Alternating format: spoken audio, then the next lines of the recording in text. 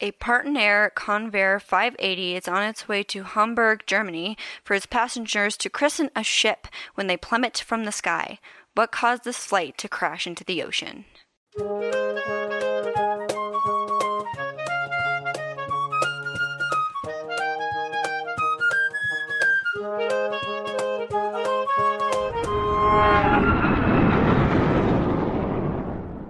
Welcome back to the Hard Landings podcast, everybody.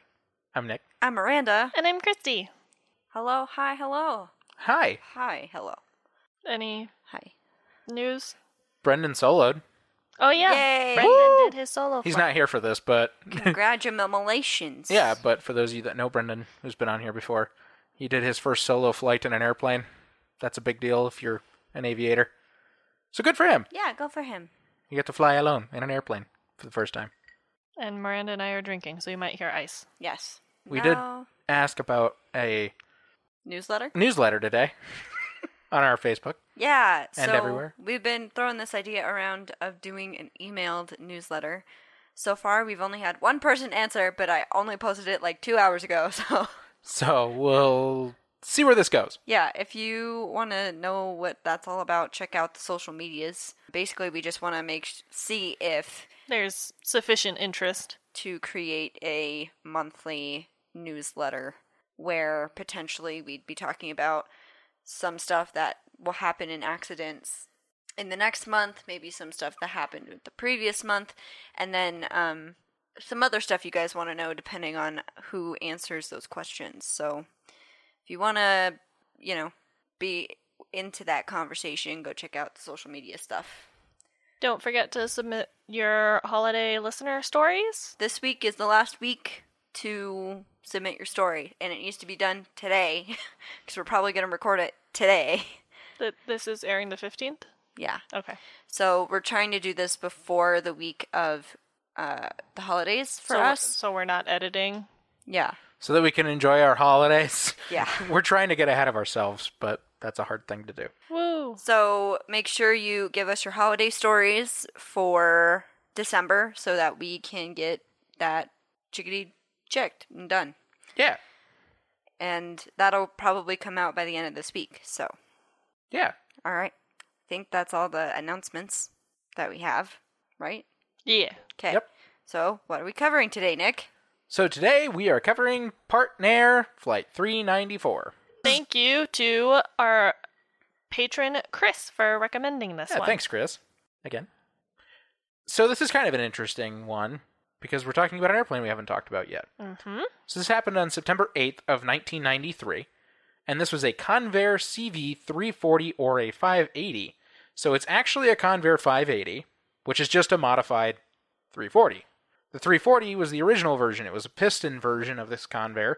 It's a twin engine airplane, lower wing. It's an older propeller airplane, and these were actually really, really common for quite a long time as regional carriers, and for a lot of charter airlines, they could go actually some pretty good distance too. But they were workhorses, that's for sure. And this one was a 580, so this one was actually a modified 340 in that it went from piston engines to turboprop. It was modified with turboprop engines.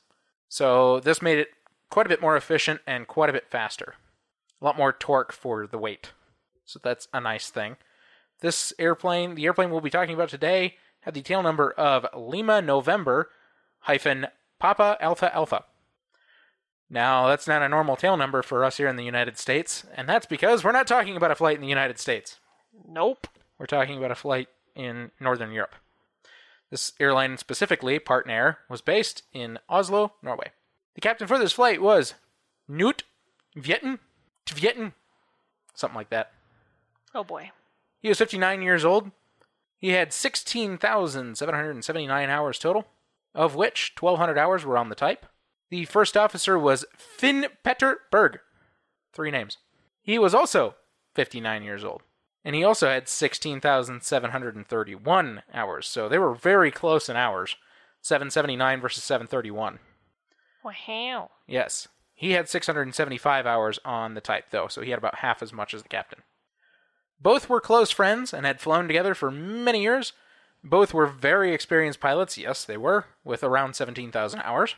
The first officer was also the flight ops manager at Partnair, so he was the flight ops manager at the airline itself. He took care of the whole flight operations department. Oh, that's unfortunate. Yes, it is. This was a charter flight from Oslo, Norway, to Hamburg in Germany, with 50 passengers and 5 crew. So that meant that there were also 3 cabin crew.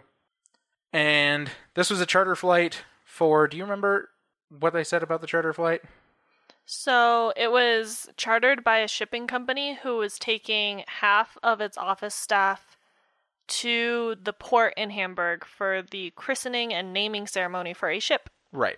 Oh, cool. And one of their newer people, they always gave the honor of christening the ship to one of their new hires, or newer hires.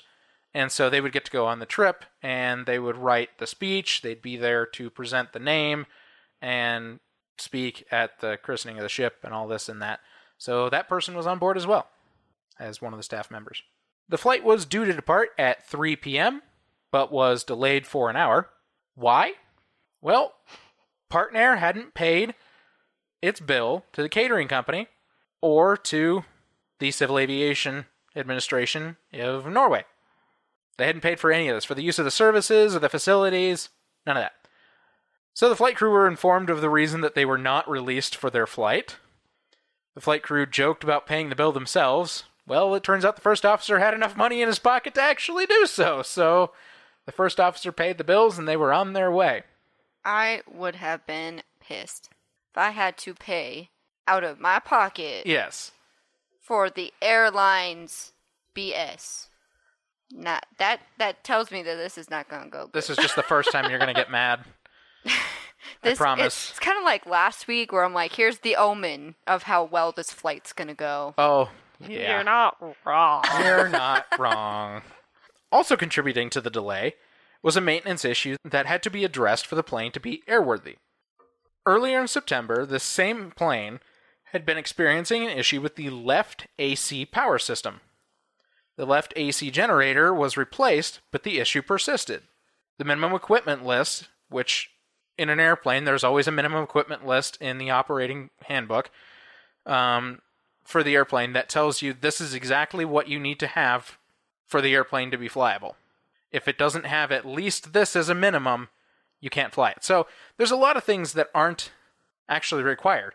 Like in a lot of airplanes, you don't always need a second radio. You don't always need a second form of navigation. You don't always need, they have these things, but if one of them stops working, as long as you have specifically what's in the minimum equipment list, you can fly. Still go. So the minimum equipment list for this airplane required that the plane have 2 sources of electrical power. Normally, this would come from the left generator and the right generator, which are in the engines. But because of the issue with the left AC generator, they had to devise a backup plan. After discussing with the maintenance personnel at Oslo for the airline, the captain made the decision to fly the flight with the APU, or the auxiliary power unit, running for the entire flight as the second source of power. So the APU is a second engine, the auxiliary power unit, is a second engine, or a third engine in this case, that's mounted in the tail. And it sits at idle, it doesn't produce any thrust, it doesn't do anything like that. It's purely a gas generator, but they literally use just old engines from other airplanes that are really high stock. Like in a lot of airliners like the 737 and such, they use old Learjet engines, put them in the tail, work great. Because they don't have to do much, they just have to produce power. So as long as they run it idle and produce enough power, good to go. And usually they're only used on the ground. Right, they're usually only used on the ground. In this case, the captain made the executive decision to call that the second source of power because he was going to leave the APU on for the entire flight. So, and for those of you who don't know, the APU is usually the thing that runs when you get on the plane, that runs the AC, runs the lights, all that stuff. That's why, like, the lights flicker and stuff when they start the engines. Yes, well, because they're switching. Yeah. Yeah, they're switching from APU power to generator power. And the airplanes typically do that automatically because the APU is also used typically as a way of jump-starting the engines. You have to have electrical power somewhere along the line to start those engines. Well, the APU produces that power. If they don't have ground power to do it, typically with most airplanes, it's done by the APU. So that said, after discussing with maintenance personnel, the captain made that decision, and this was jotted down in the maintenance release for the flight. That was what he told the maintenance personnel to write down as making this airplane airworthy, and they did so. The flight finally departed at 3:59 p.m. and 50 seconds, so an hour later than they were planning. The flight climbed to the planned cruising altitude of flight level 220, or 22,000 feet. But on its way to flight level 220, as they crossed through 18,000 feet at 4:16 p.m., the crew was informed by the Oslo ATC that was handling the flight that a recommended 10-degree turn heading change to the right was recommended by the ATC to deal with the westerly winds that were affecting the flight at the time. They were expecting strong westerly winds, and that could push them off course, so they did this correction. At 4:22 p.m., the flight was informed that the radar service from Oslo air traffic control was terminated and that they were about to enter the Danish-controlled airspace within 2 minutes, and they were told to contact the Copenhagen Air Traffic Control Center. The flight reached its cruising altitude of flight level 220, 22,000 feet, at 4:23 p.m., and about 30 seconds after reaching that altitude, they contacted the Copenhagen Air Traffic Controller. The flight informed the air traffic controller that they were at flight level 220, and the air traffic controller confirmed that they had radar contact of the flight. That was the last time they would talk to an air traffic controller. About 12 minutes passed while they were at cruising altitude. Then something interesting happened. An F-16, a fighter jet, passed by at a supersonic or near supersonic speed, passing within about 1,000 feet above the flight over the open water, heading in the opposite direction. The pilots watched in astonishment, and the flight crew then returned to their normal duties after watching this airplane go by. A few moments passed calm, when the airplane suddenly turned hard to the right, beginning to roll over and dive straight toward the sea. The crew fought and fought and fought with the airplane, but it was fighting them back. The air traffic controller noticed this hard right turn off of their planned course, and they also noticed that the altitude was changing. The air traffic controller made several calls to request info about the deviation from this flight plan. Suddenly but briefly, the radar for several air traffic controllers within that area showed several pings or objects in the sky around the airplane, but it all disappeared from radar shortly thereafter. Miranda's making faces. Yeah. Okay, to be fair, I know what you mean when you say it's going to be a red herring, because my first indication is, did they get hit by another plane? And your answer is going to be, no, that's not what happens. Nope. So, there you go. We'll get more into that in a minute. But it worries me that there's other things on the radar that just disappear. Yes. The plane crashed near the north coast of Denmark in the sea around 4:40 p.m. during daylight hours. The air traffic controller made several more calls to attempt to contact the flight to no avail, because they were in the sea. At 4:42 p.m., both controllers that had been handling the flight in Norway and in Denmark initiated a search and rescue operation jointly. The airplane was nearly completely destroyed by the impact forces with the water, and all 55 on board perished. Yikes. Which meant that for this shipping company that chartered the flight, that's half their staff. That sucks. Yes. And that debris became scattered all throughout a 2 kilometer? Yep. A 2 kilometer path within the ocean, and most of it sunk. Ooh. So this made it difficult to get to. Get any of that stuff. That sucks. This investigation was performed by the Aircraft Accident Investigation Board of Norway. Hey. That's a new one for us. Yeah. Amidst the wreckage, both black boxes were found, but both were damaged and were sent to labs for data retrieval. It was during this process that it was found that the Flight Data Recorder, or FDR, had specific and peculiar damage. This was an old analog model that still ran with a needle recording the data. It wasn't recording as many parameters as it was supposed to, so it wasn't recording Gs, it was only recording pressure, altitude, airspeed, and heading. Furthermore, the needle was recording altitude twice on the foil, so it was sent to the manufacturer in the United States for further analysis. The cockpit voice recorder also had its own issues. Rather than recording the last moments of the flight, the last thing recorded in the cockpit were the conversations before taking off. Oh, that's not a good sign. No, it's that's not. Either an electrical issue Or a wire cut somewhere issue. I'll get into it. Oh, I'll get into it right now. Yeah. Do that. It was found that the CVR had been modified so that it would automatically switch power to the primary AC system once the engines were up and running for takeoff, rather than being done manually using checklists. But this modification was prone to dust and corrosion and would often fail, and it was no longer on the pilot's checklist to check the CVR status after the switch over to engine power. It was only checked during the pre-start checklist. Well, that's dumb. Yeah, so in other words, it wasn't ever checked at any point prior to actually leaving the ground. But well, it was, but not when it was on engine power. Right, not when it was on engine power before leaving the ground. And then it didn't work. This malfunction was later found on other planes of the same type. Yeah, you need to fix that. That's a big problem. So It says on the same type abroad, so I don't know if that just means... Probably everywhere. Yeah? Yeah, abroad just means like other countries, so... The 580 became really common because the 340 was common. There was actually a lot more than just those two versions of the basic Convair twin prop airplane, but those were the two bigger versions because the 340 was the initial really popular version of this airplane, and then they were converted to the 580. My one stipulation that comes usually with these international reports, though, is that this is translated. So if something doesn't really come across in translation, they even say that's not our fault. Refer to the Norwegian one, which I can't read Norwegian. Yeah, they say that in the report. They're like, if there's anything that appears to be missing from this report, please refer to the original report for full factual information. I'm not doing that for somewhat obvious reasons. I am not Norse. I don't speak Norwegian. Nope. We have Norwegian listeners, though. Hi. Hello. Please don't go out of your way to read the report. They're dry. That's why we exist. Yes. Anyway, thus, the investigators didn't really garner any useful information from the cockpit voice recorder other than that the airline wasn't paying their bills and the poor flight crew had to pay the caterer out of their own wallets. Okay, seriously, that would have ticked me off so bad. I know it would have. I would have been like, I earned this money, and you're making me pay your debts? Yeah. Yep. Excuse you.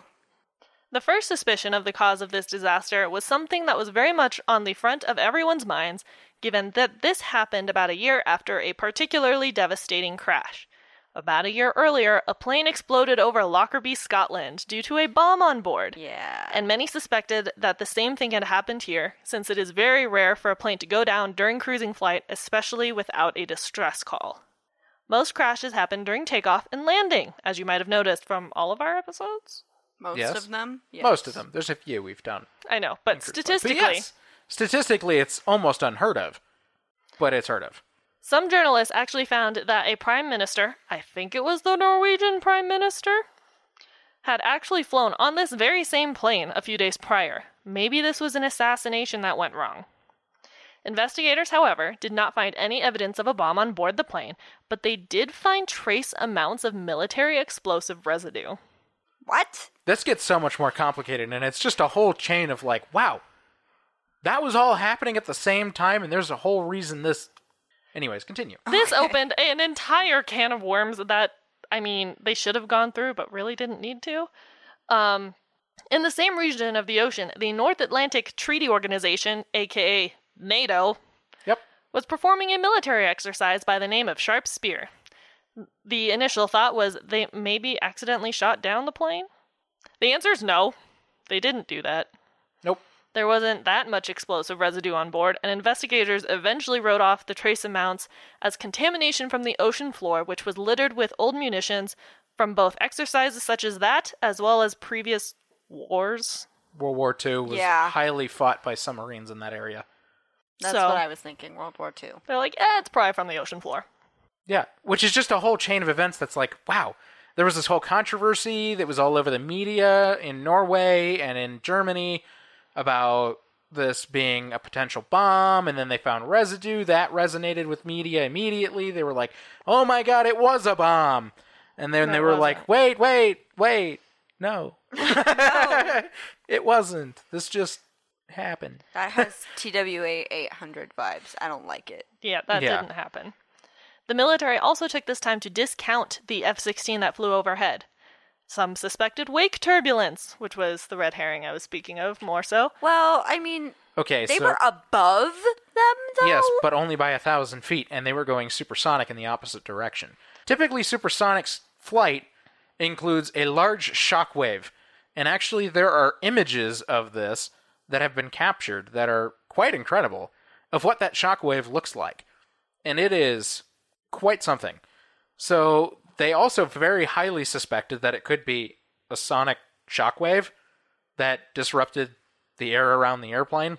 Yeah, but something was falling off of it. So unless it got rattled by the shockwave and fell it is a off... shockwave. It is a shockwave. But they determined that that wasn't the cause because... Investigators determined that in order to have an effect, it would have had to be closer than 1,000 meters. It would have had to have been, like, in the dozens of meters. And the jet was like, nah, man. I was more than 1,000 feet above. Wasn't me. Yeah. So... They would have had to have been within, really, really, really close range, and they weren't. Based on the size of the wreckage path, about 2 kilometers wide, as we mentioned, it was clear to investigators that the plane actually broke up mid-air rather than hitting the ocean surface in one piece. So they began looking at the airframe. Maybe something went wrong in the fuselage section, like the Comet, that also went down from cruising altitude. Yep. They did specifically look at the windows to see specifically if they were dealing with another Comet situation, but determined that all damage in the windows and around the windows was from impact forces. One thing that had them starting on the theory of an airframe failure was that the engines were not the originals, as Nick had mentioned. The original engines were piston-driven, but they had been upgraded to turboprops, which are much more powerful, but also have a different vibration spectrum. Maybe it caused a weakness in the structure. Investigators did find some repair work that was subpar. Insufficient, you might say. But they did not find any signs of fatigue in these regions, and documentation around these repairs made it unclear when they had been done, as well as who performed the work. Great signs. Yeah, the documentation was terrible. As it usually is with things like this, when it comes up on this podcast. So investigators moved on to the engines themselves, examining the propellers as well as the bodies of the engines as well.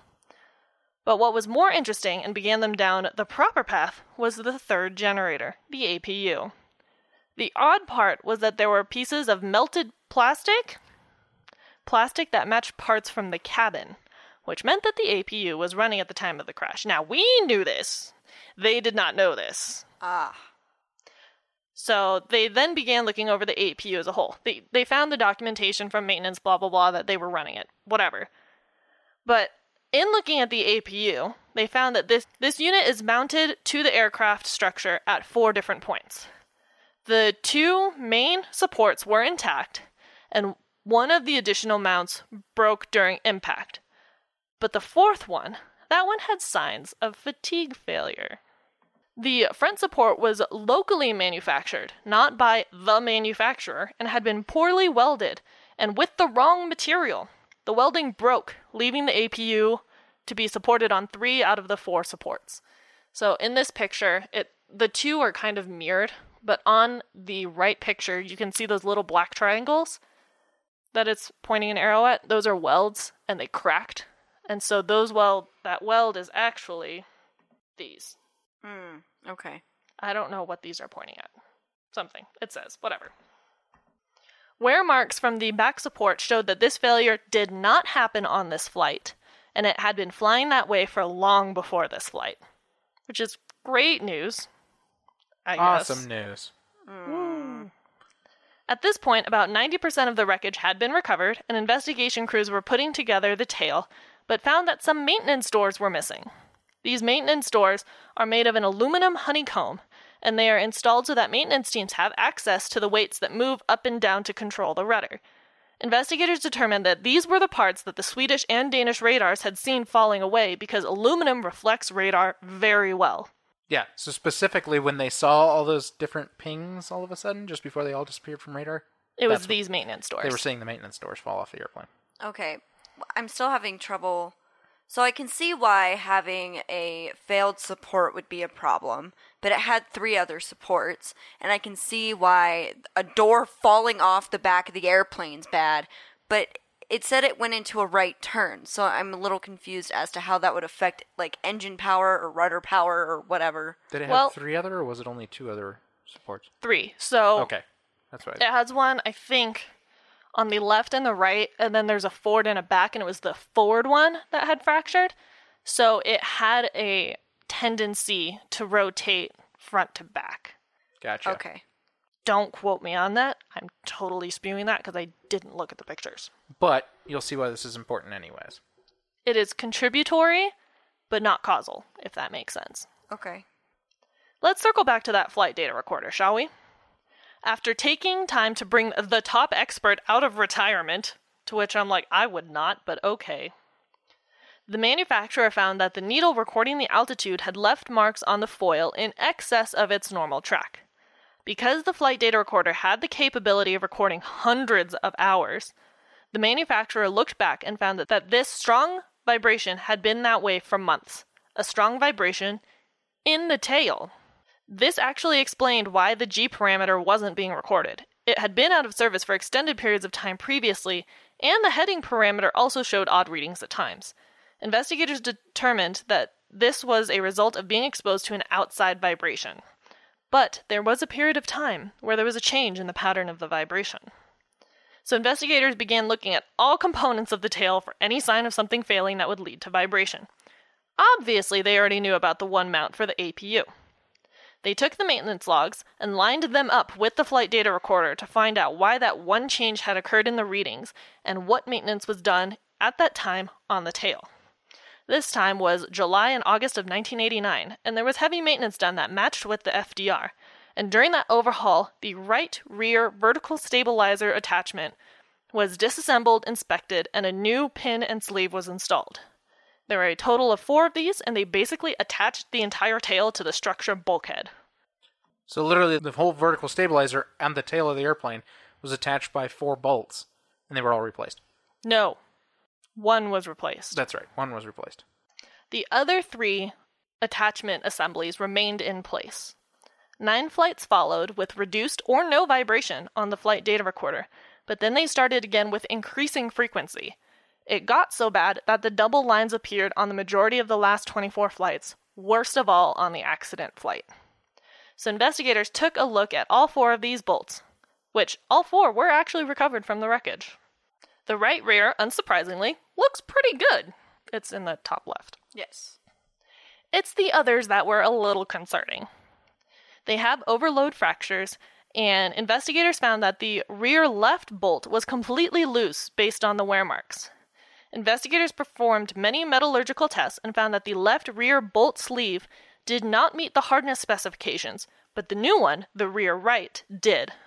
They found that the other 2 did not meet specifications either.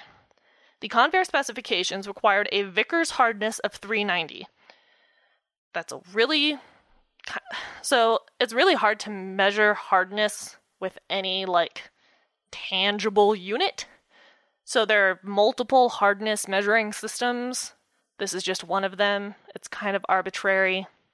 You measure hardness by, dropping a pinhead into the metal, and it's weird. I'm not going to go super far into it. Basically, they didn't meet standards.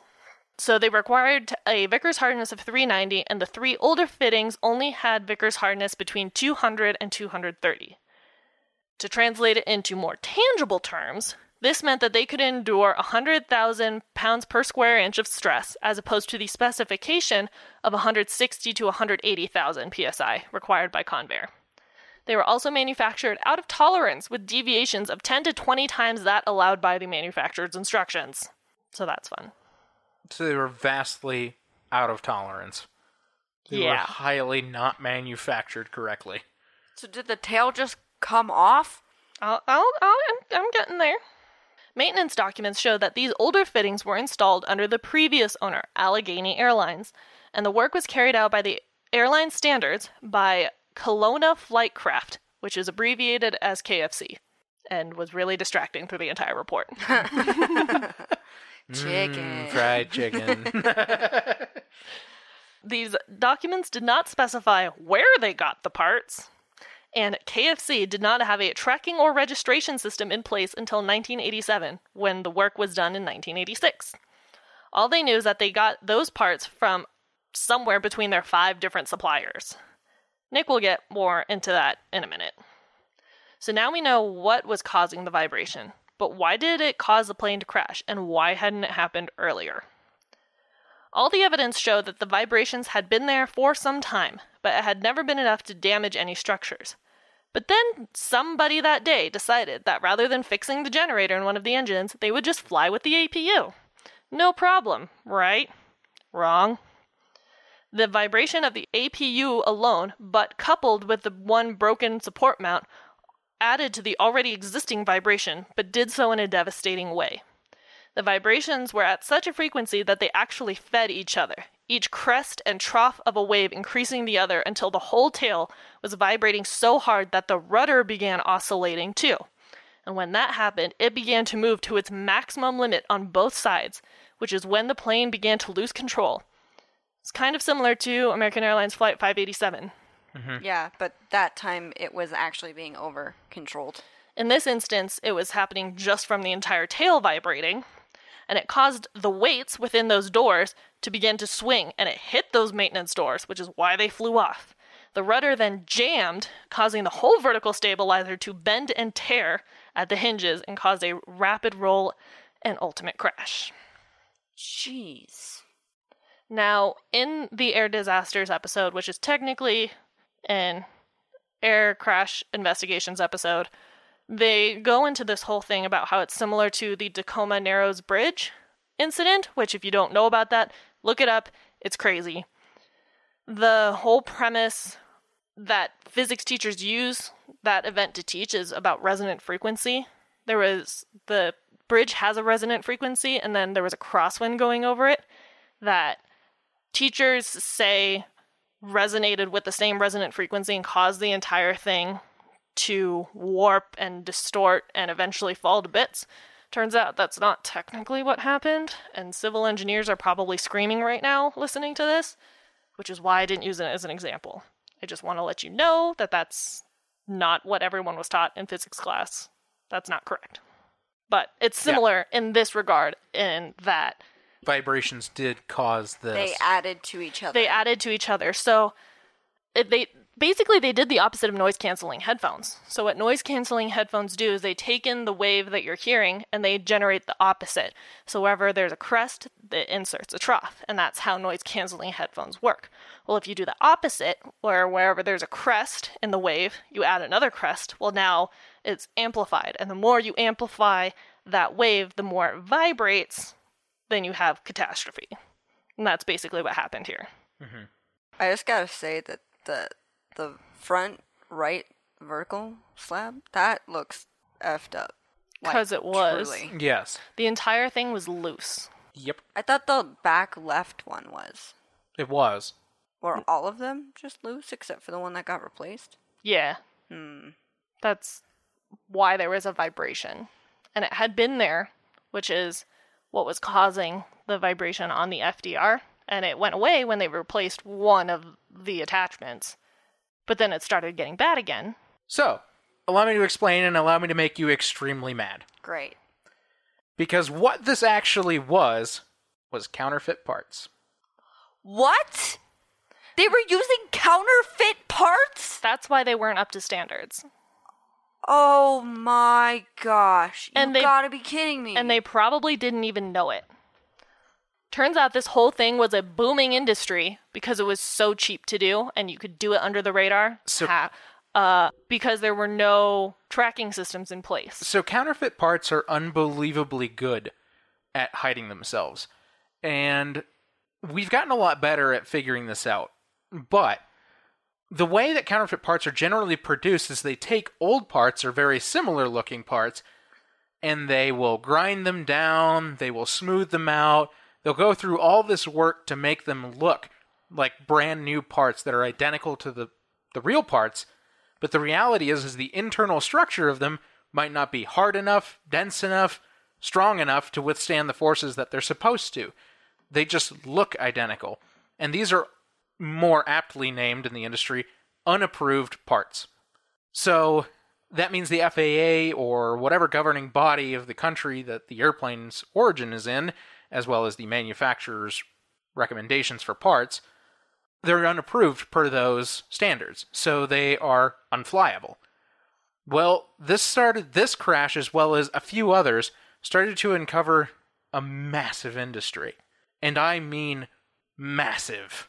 So the example that the episode gave was that a single bolt similar to this, properly manufactured, costed around $250, whereas they could get it from a spare parts person for $30. Oh, I wouldn't trust that. Well, they did. Oh, It's God. that whole money thing. And So they did it to save a buck, is what you're telling me. And you might have noticed this from the beginning, because they didn't pay their bills. So they were already It turned low out on that cash. Partner was barely alive. They barely had any money at the time. So after this incident, it actually kind of hit the U.S. first as to how to proceed regarding counterfeit parts. Yes. Well, the first step was to kind of determine how prevalent is this. So the FAA decided to audit their own stuff. Let's look at our parts and see what we're dealing with. 39% of their parts come from parts brokers, and they found that of those, 95% were unapproved parts. Oh. So that means that basically really close to 39% of all parts within the FAA's inventory alone were unapproved parts. And many of these parts brokers are in the Miami area. This is important because there was a big, really big recent event that had to do with counterfeit parts coming from Miami. Just to prove how big this industry is and how much of a problem this still is, you might recall a certain Lion Air crash that happened. Of a 737 MAX had a part come from a parts broker in Miami that was not working properly. It turns out when they tried to debunk the MCAS situation on that Lion Air airplane, they had already decided, okay, something's wrong with this airplane.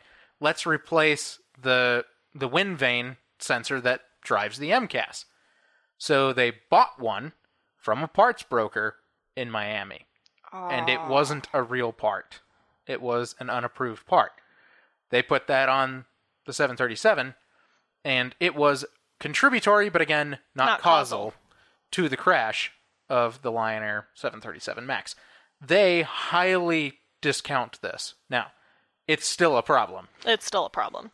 So the FAA actually conducted a bunch of undercover sting operations everywhere to find these black market counterfeit part brokers, and were able to put a lot of people away. They were. How big was this problem, though? They wanted to figure this out. So they went to a lot of trouble to audit the entire industry. And they found out that the majority of parts bought from part brokers, obviously, to airlines across the world, as well as military, general aviation, across the entire aviation industry, were affected by this. How deep did this go? The most scrutinized airplane on Earth contained counterfeit parts. Air Force One had counterfeit parts on it. Oh, I just got chills. No thanks. That's... ugh. And there's two sides to this issue. For one, the part is counterfeit, but for any part to be put on a plane, it has to have some kind of signature indicating where it came from. Turns out the flip side of this is they were also making counterfeit FAA tags. So that's high-key illegal. So they would make these tags using inspector names of certified inspectors Of actual people. that weren't there. And turns out a lot of times these tags cost more than the parts. Yep. Bruh. They convicted hundreds of people for this black market industry. And this industry was worth many billions of dollars. Many billions of dollars. Dude. That just makes me so mad. Especially because this entire tail section was held together by counterfeit parts. Yes. Yep. Like, the fact that this didn't happen earlier? Honestly, it took Like, the tail didn't fall off? it took a perfect storm of events for this to happen. Like, they're very, very, very lucky that it didn't happen. I mean, it's horrible that it happened, period, right? 55 people are dead because of this. Mm-hmm. But also, you got to take into consideration that they were buying parts for a fraction of the price. That gives you red flags right there. Mm-hmm. If you're buying a $250 part for $30, something's wrong. You should not be putting that on your airplane. Right. And two, they're running out of money, so they can't, pay bills, pay their pilots, let alone pay for maintenance. So if this didn't happen, something else would have happened, I'm sure. Basically, yes. Because this wasn't obviously the only maintenance issue with this airplane. It had an AC generator out, and it had a broken APU mount. Ah! This airplane was a maintenance nightmare, and that eventually caught up to itself. So, this industry, the other reason this was so difficult to track down was because these parts brokers ran through official businesses. So, bigger parts companies that are really well known around the world would work with these brokers to find these parts.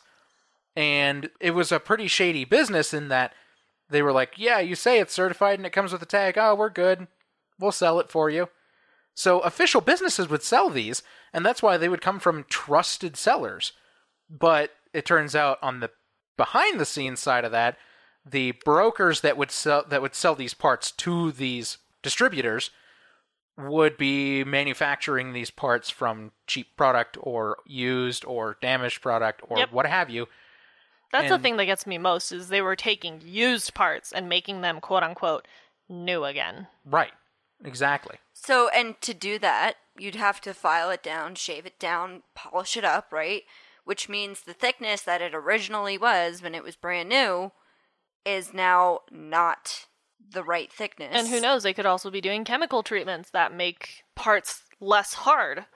And more brittle. Contributing to the lower ultimate strength of these parts, causing fracture. They can make them look perfect and have the tag. And no one's going to mechanically test every single part. Right, because most of these people don't have the ability to do that. So we'll get into in a minute what's changed and how that has affected this industry and what kind of issues this still has.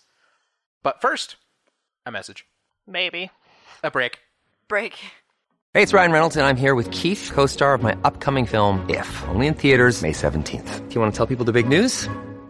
All right, I'll do it. Sign up now and you'll get unlimited for $15 a month and 6 months of Paramount Plus Essential Plan on us. MintMobile.com/switch. Upfront payment of $45 equivalent to $15 per month. Unlimited over 40 gigabytes per month. Face lower speeds. Videos at 480p. Active Mint customers by 531.24 get 6 months of Paramount Plus Essential Plan. Auto renews after 6 months. Offer ends May 31st, 2024. Separate Paramount Plus registration required. Terms and conditions apply if rated PG. Okay, so now for findings. So they actually had 27 findings for this, which is pretty surprising, but some of these are really short and succinct. Some of them are a little bit longer, but they kind of all read a little bit similar. So let's just dive into some of these. I'm definitely skipping some because there was the whole everything certified, it was fine, whatever. Blah, blah, blah, blah, blah, blah. But we'll dive in here. They found that maintenance instructions in use for LNPAA, which was the tail number, did not reflect the current aircraft configuration, which was a causal factor. So, in other words, the maintenance documents sucked. Yeah, not good. They didn't reflect how the airplane was actually performing. Well, what was available, how the airplane was at the time of the accident. The maintenance documents should have told everything that was wrong with the airplane, everything that had been fixed with the airplane, all these things. Didn't say. Well, and we've talked about it before. If you touch anything on the airplane, it's supposed to be documented. Yes. So, if something like this happens, they know. Right. Mm-hmm. Similarly, they found that the operator's minimum equipment list system for the CV340/580 was not adjusted to reflect the actual configuration of this airplane. Dude. So the minimum equipment list was not reflecting what was actually required for this airplane. They found that the flight operations manager decided that the aircraft could be operated with the auxiliary power unit generator used as a substitute for the inoperative left-hand main AC generator. AKA the first officer. They found that the pilot in command accepted the responsibility of operating the aircraft with the APU generator used as a substitute for the inoperative left-hand main AC. So you had the first officer, who was the flight ops manager, say, yes, this is fine for the airline. And then the captain, who was the pilot in command for this flight, had to go, I approve. We're going to fly this airplane this way. And you died. That's how everything got signed off. Little did they know. I know, little Right, did they right. know. But still, it's not... Per the minimum equipment list, that's how it was. But also, this speaks a lot to how small this airline was. Yeah. That literally their flight ops manager was a pilot for the airline. And was in the cockpit, and was flying this flight, and was able to make this decision before flying this flight, while being in the cockpit. They found that the CVR became inoperative after an upshift in the engine RPM prior to departure, thanks to the loss of electrical power to the CVR. They found that the FDR registered 3 out of the 4 parameters, pressure, altitude, heading, and airspeed. Not G's. Not G's. It also registered that it was subject to vibrational forces from external sources. That was a mouthful to read, but it had incorrect marks due to vibrations. Like I said. Because the tail Right. was not properly on the airplane. Yeah, so literally they had the tape for the altitude, and it was literally supposed to be scratching a line of what the altitude was into this metal tape, and it would jump. So there were double lines. So they were getting multiple altitude ratings on the FDR. That wasn't right. That was because of vibrations. Which I didn't explicitly say it before. I feel like it was slightly assumed. It affected the FDR because the FDR was in the tail. Yep. Yeah, if you haven't figured that out yet, you haven't listened to this podcast enough. Right. The black boxes are in the tail. Always in the tail. Because usually when you crash, you go nose first. Turns out that's what happened. So, and that's how they were able to find out that the flight data recorder had these marks because it was in the tail, That which was was vibrating. affected by the Right. So now I'm going to go through these next few pretty quick because these were all the things they determined weren't factors, but these are pretty important. We'll talk about them afterward. It wasn't bombed. It wasn't shot down. Right. We'll get to that. They found that the events were not influenced by other activities or traffic in the air. The events were not influenced by weather conditions. The events were not influenced by military activity. The flight was not the subject of sabotage. The aircraft's propellers and engines were operating normally. So that was just a whole bunch of findings right there. And all of those were to say these were not the problems. It wasn't a bomb. It wasn't the F-16. It wasn't the NATO show of force. It wasn't anything It wasn't like a that. show of force. It was a military exercise. A military exercise. They found that all horizontal tail surfaces and the rudder were subject to violent oscillations or flutter, the vibrations, thanks to the APU and the bad bolts. And the everything. Everything. They found that vital parts of the tail structure failed and caused the loss of control of the aircraft, which was a causal factor. Yeah, that's a big problem when it's in the tail, because the tail kind of is super important. Its stability. Once upon a time, we had a guest ask if you could fly without the tail. And once upon a time, the answer was no. And once upon a time, there was a crash that proved that. Not this one. We will talk about that someday. It is massive. It is the deadliest single aircraft accident in history. Oh, yeah. Japan Airlines Flight 123. Yep. We'll talk about that one of these days. Yeah, because you control up and down and right and left. Well, roll and roll. Yes. Yes. In this case, it is the yaw Yeah. we're talking about, which also then keeps the airplane from rolling over. There's a lot. It controls all 3 degrees of motion, It does. So it's a little important that, minorly. Yes. As a matter of fact, the tail is so much more important than even the ailerons. If you were to lose both ailerons for some reason, you could actually still control the airplane using the rudder. Because if you yaw enough, forces act on the wings in that the airplane will roll into a turn. You could also control with engines. Correct? Haha. Haha. Physics. Anyways, they found that the flight crew did not identify the problem in time to take corrective action. No, really. I don't think they had any idea what was going on. Well, Well, because the obviously plane not. just kind of went to the right, and then they couldn't get it back. Right. Well, and the one thing that was noted was that it was probably really evident, actually, in the cabin how bad the vibrations were in the airplane, just in general. Well, towards when they actually lost control. Some of the people that had flown on the airplane in the flights prior to had said, though, that the airplane was really vibrating. Not really. They noticed a little vibration. Yes. But- More than normal. One person said more than normal. Yes. And that was someone who flew frequently.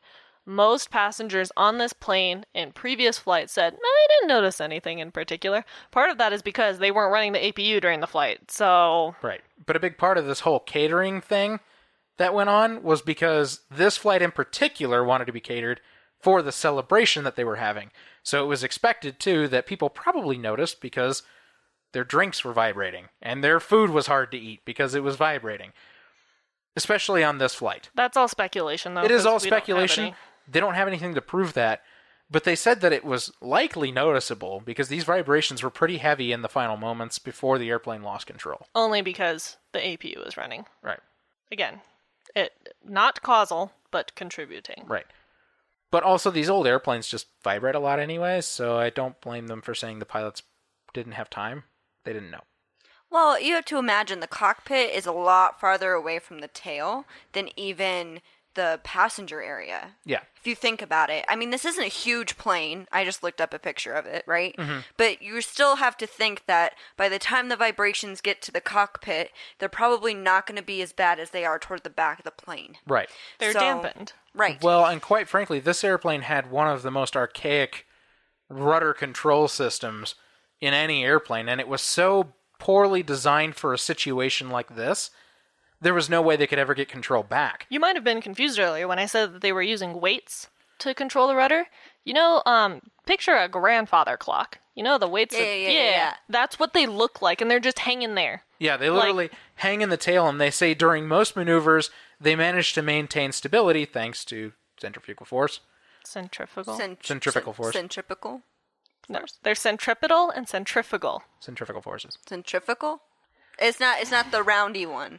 No, those are both roundy ones. One's Those are both inward, roundy. one's outward. Right. Technically, centrifugal force doesn't exist. Yes. So these forces, these physics forces, we'll just call them that, would actually hold them during most maneuvers relatively in place, so they wouldn't swing one way or the other or cause any major problems.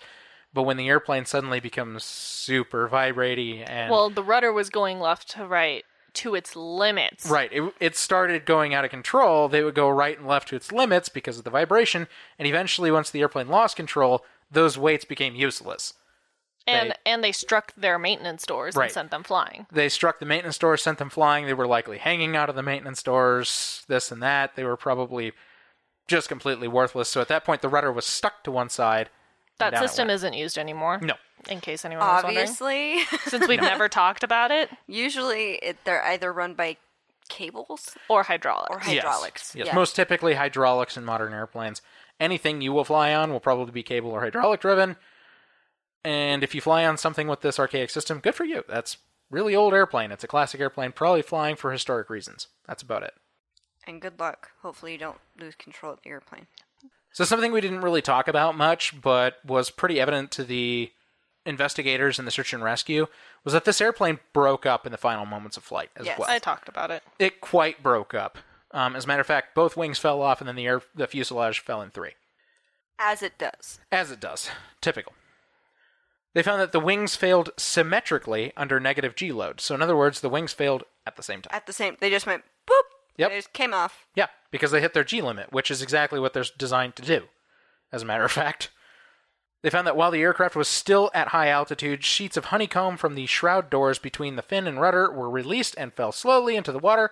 This was the source of the radar echo observed by the Swedish defense radar stations and the approach radar at Aalborg Airport. Thank you for repeating everything I've said. Yes, so that's the honeycomb maintenance doors. Fell off. They found that the vertical stabilizer was attached to the fuselage with pins and sleeves which did not comply with the specified values for hardness and tensile strength and were therefore not airworthy. Tensile strength. Ultimate tensile strength. As opposed to ultimate compressive strength, which is different for all who care. Yep. Take a material science class from Dr. Chris Yakaki. He'll explain it all. They found that the abnormal wear which had developed in the vertical fin attachments was not disclosed. So... It wasn't in the maintenance documents. Right, it wasn't in the maintenance documents. The weird wear patterns that were happening. One thing that was kind of weird to me, so they replaced the one attachment assembly. Mm-hmm. I would feel like that's like when you replace a tire on your car, you should probably do it in pairs. I'm like, why? Or like all four of of them? Like, why not do all four of them? they probably all 4 have been on the plane for the same amount of time, if you think about it. Considering they all had the same specs deficiencies. Yeah, so Yeah. why replacing just one? My thought would be, All of them? Yeah. well, they probably didn't do it for, like, cost reasons would be my guess. Oh, that's fair. And they thought, if we just replace one, it should, in theory, hold. I think if they did at least 2 and they did it, like, on the diagonal, probably Something. would have been better, right? But they didn't, so there you go. Yeah. They found that undampened oscillations in the elevator contributed to the destruction of the empennage. It failed. Got it. They found that the APU was installed with a front support of inferior quality and unknown origin. It's a funny way to write that. Another counterfeit part. Another counterfeit part, and it broke. Wow, I wonder. Yeah. In the episode, they showed like some really janky, broken, welded part. I'm like, that's not actually the part that broke.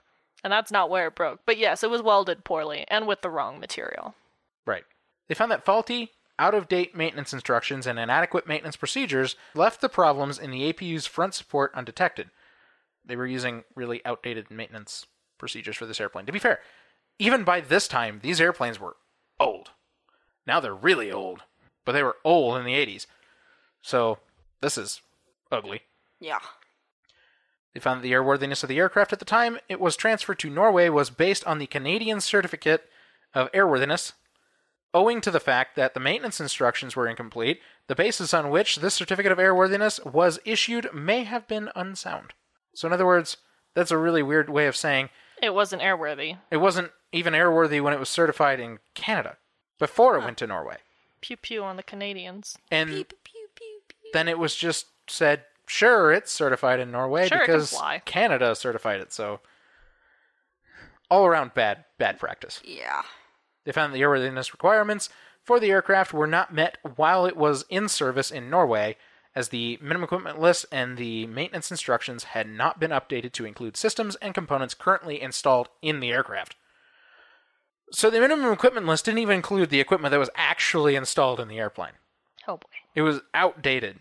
That's a big problem, because if it doesn't even talk about the equipment that's actually on that airplane installed in that airplane, how do you even have an effective minimum equipment list? You don't. Right. That's the problem. You could be flying without something you desperately need.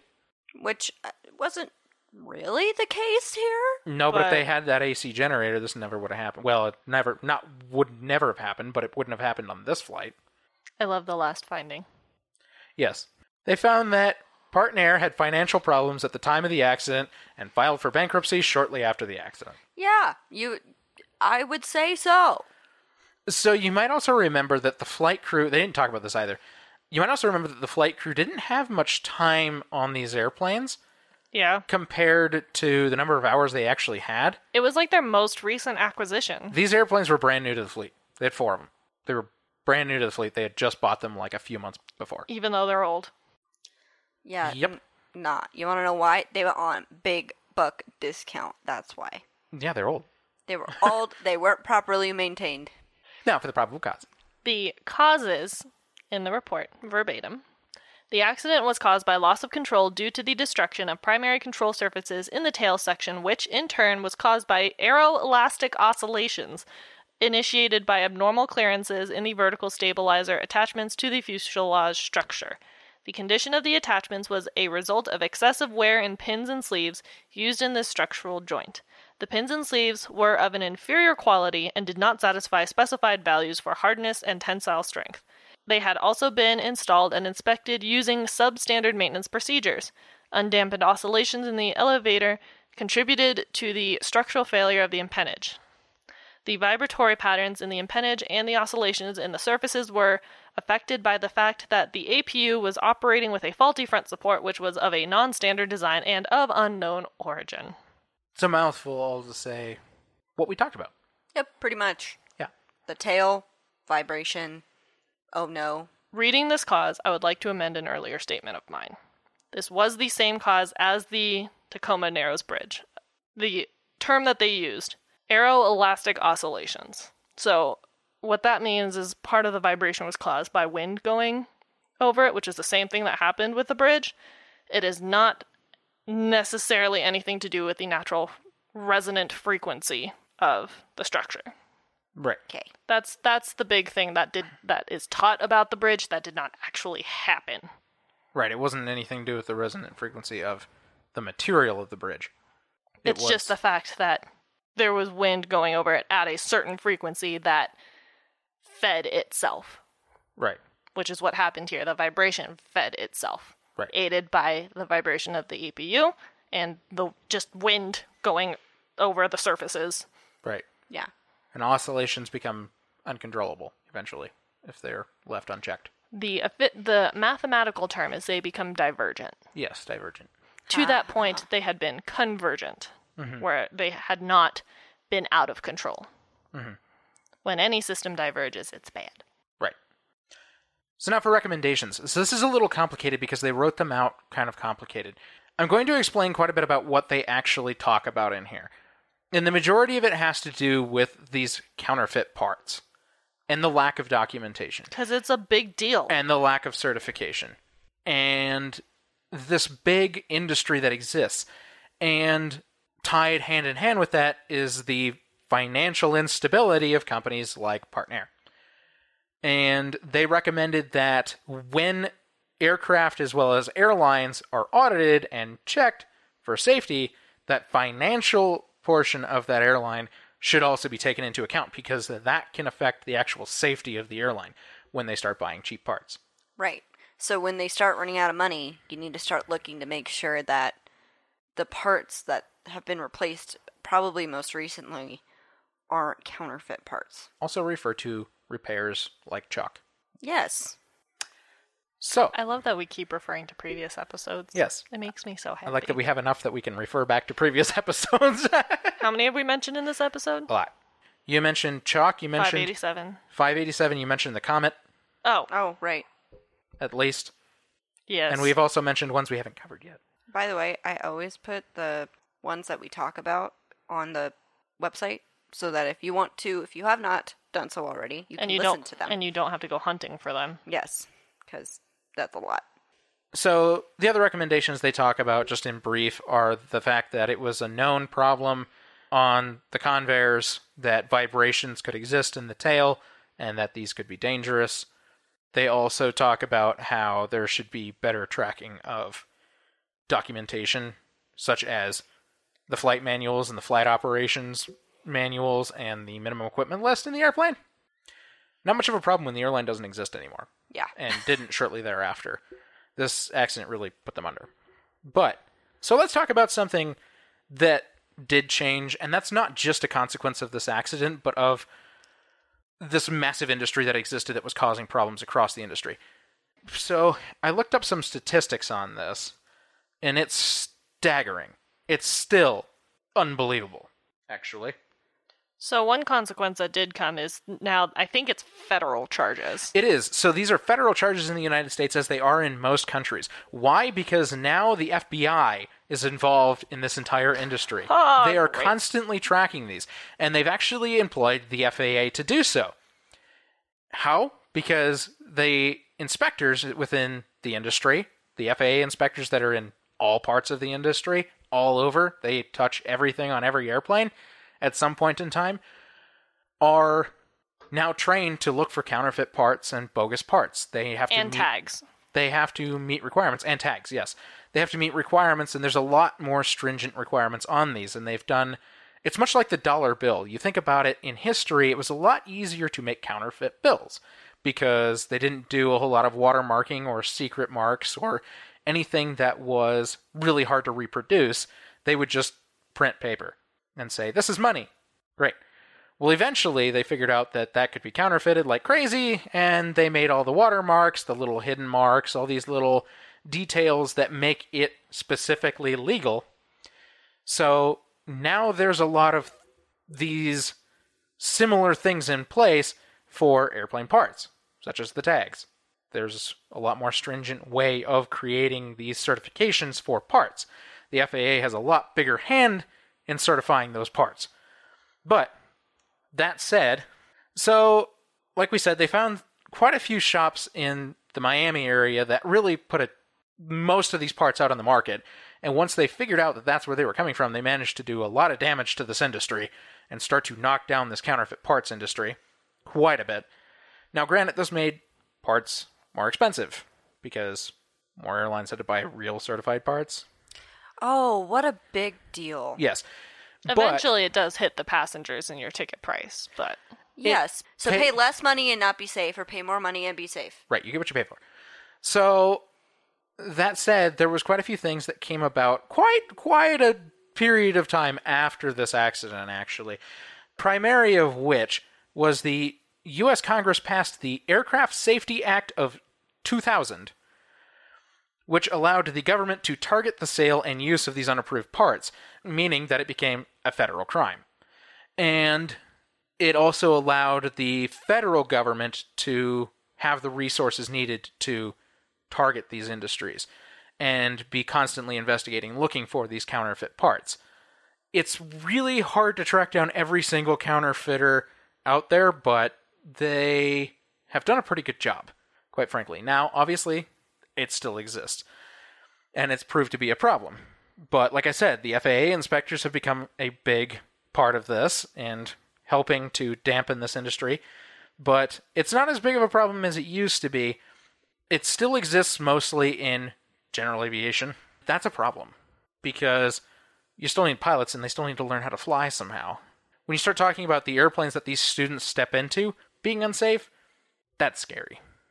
Especially going all the way back to the beginning of the episode, we have a very close friend who is flying general aviation planes currently. Yes. So, some statistics, and I'm taking this from the wonderful source that is Wikipedia. But mind you, this is still really interesting because I do believe that these statistics are pretty true, and this is only probably the number they could really come up with. An FAA study concluded that from May 1973 to April 1996, unapproved parts contributed to 174 aircraft accidents and minor incidents. Oh. Causing 39 injuries and 17 fatalities. That's just within the United States. So, this number has come down quite a bit, and these numbers will prove that, but what they will also prove is that it still exists, and it's still a dying breed in itself. Unapproved parts are considered to have played a role in about 24 crashes that killed 7 people and injured 18 between 2010 and 2016. What do we know about that period of time? Is that there were no commercial accidents in the United States that killed anybody. That means these were all general aviation related. So that just proves that this is a constantly this is a constant battle in the industry to eliminate these counterfeit parts. And the airlines now, the FAA has made it so that the airlines are basically required to buy the parts directly from the manufacturers or from a handful of FAA certified and approved distributors. They can't buy them from brokers and third parties or anything like that. The airlines can't buy from those. They have to buy the certified part directly from the manufacturer or one of their distributors directly. So that's a huge thing. Now, this is in place in most of the world too, but I did want to talk a little bit about some of the places that people do fly, because I've heard scary stories in the last decade or so, in that in third world countries, of course, they fly typically older airplanes, really old airplanes, as a matter of fact. And that allows these airlines to operate with very, very, very marginal safety. This is a tough subject, but an example of this that I heard from somebody within the industry many years ago was an airline based in, I believe it was in Iran, needed parts for one of their airplanes. They had a 707 that had problems.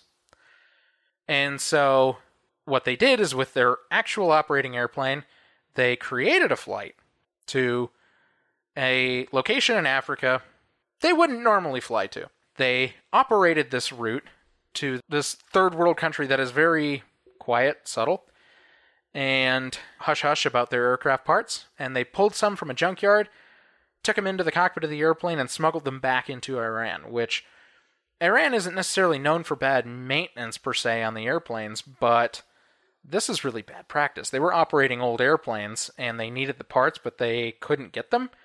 So they bought these unapproved parts from these junkyarders, these scavengers, and they smuggled them back into the country to use them on certified airplanes that were under the watch of the IATA and the ICAO.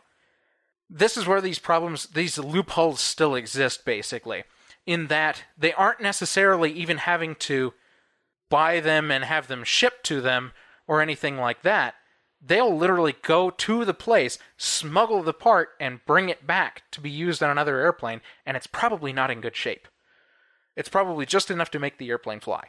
To put it in perspective, it's like if you have a part on your car that's not working and you go to a junkyard and get a part off another car in the junkyard for you to use, that part may not be a good part, and you won't know because you can't test it in the junkyard. Yes. So buying parts from spare parts or airplanes that have broken down or scraps, it's not always a good idea because you don't know the kind of condition those parts are in. Right. With cars, there's a lot less scrutiny on the certification and everything because something happens, you pull over. That's usually how it goes. You can't pull over in flight. You can't pull over an airplane. Something happens in flight, probably not going to end well. So that's really kind of my rant about all this, but the reality is the numbers have come down a lot, and what we can say is that it's really targeting a very specific industry now that hasn't had its fair share of auditing, I would say, up to this point. And I, personally, would really like to see the general aviation industry a little more scrutinized when it comes to parts buying. That's key and that's critical moving forward in aviation. Yes, does that mean it's probably going to get more expensive? Probably. We have to find ways to mitigate those expenses, but it's safety. Safety matters. It just has to happen. Yeah, so let's say you have an airplane, right, that you own, that you're going to fly. You need a part because something broke, something's not, Right. A mechanic told you need this part in order to fly. You can't afford that part, but you find it somewhere for really cheap. Mm-hmm. And you buy it because it's cheap. Right. And that part causes you to crash and die. Right. That's basically what that means. It's that simple. You don't want it to happen in your own car. You don't want it to happen in your own airplane. That's just the truth. So. Yeah, no one wants to break down, especially when you're in the air. Yes. Panic. A lot of panic. So this has been my TED Talk on counterfeit, non-approved parts. You're welcome.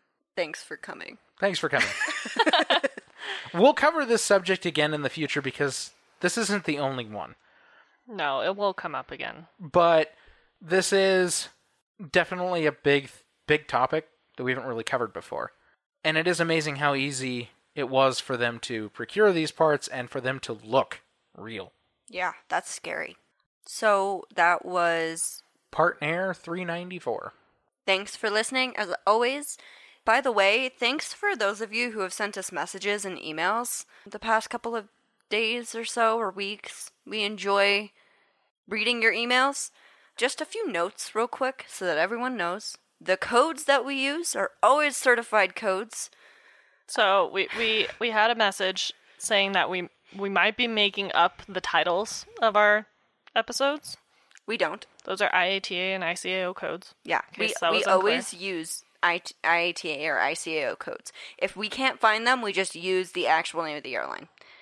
One subject that we want to discuss is how we talk about these number of deaths. They are devastating. These are people that are dying. And we're not making light of that in any fashion. And we've talked about this before. At the same time, we don't want to dwell on those negative feelings that come with mass death. Yeah. It makes it so we are stuck in this emotional rut, and we don't absorb that which there is to learn. We will have more deaths on this podcast than any true crime podcast you will ever listen to, because we're talking about hundreds of people that we cover a month. Please realize, we do understand this is a hard topic to talk about, but we try to focus on what happened and how was it fixed so it doesn't happen again, rather than being focused on death, if that makes sense. I used this word in the very first episode, and I was immediately told by somebody that they appreciated it. If you ever notice, every time I talk about those that have passed away in these accidents, I always use the word perished. And that's because it was a recommendation to me from that person. In the very first episode, after I used that word, just for the context that I was speaking in, he said after that, he was like, I really like that word. Continue to use that. Don't say killed, don't say died, don't say anything in that respect, because perished has this lighter, more respectable meaning behind it, to understand that those were lives lost. Not purposefully killed, not Haphazard. died a horrible death, which obviously happened, but perished is a respectable word to treat them. And we've gotten emails like this before, but just again to restate, we understand people are dying. We're not making light of that, okay? In any fashion. Please note that that is not what we're trying to do here. But our purpose here is to educate you about lessons learned. And to be entertaining. And it's hard to be entertaining If when we're- you're depressed all the time. Right, if we're always being depressed about the number of deaths. That was our other small rant. By the way, we do appreciate messages and emails. And thank you so much to all the really positive ones that we get, because it helps us get through the negative one. We literally got a really good one, and then that one, and then a another really good one. And we were like, well, you know, part of it, we'll probably talk about it more in the post episode. So those of you who are patrons will hear more about it. But again, thank you. Please realize we understand. We know. We do hear you sometimes. We don't answer emails. We do that for a specific reason. If you have questions on that, you can ask us. But most of you who are listening, if you sent us an email, we probably answered you. Or a message or anything. If we haven't, you might want to just Check yourself. check in. Sometimes we forget. We're humans. That too, yeah. Anyway, that was kind of a somber way to end the episode, but thank you. Please send in your holiday listener stories. And send in any questions you may have. Again, all of that information's on the website. And we will catch you guys next week. Keep your speed up. Please like and follow us on Facebook and Instagram at Hard Landings Podcast and on Twitter at Hard Landings Pod. Subscribe and leave a 5-star review on the platform you are using to listen. If you would like to see photos and sources for this episode, please visit us at hardlandingspodcast.com, where you can also leave us feedback and ask questions. This episode was researched and written by Nick and Christy. Our theme song was written by Miranda and performed by all three of us plus Leo. And our logo is by Naomi from Not a Monster, Not a Boogeyman. Thanks for listening. Catch you next time.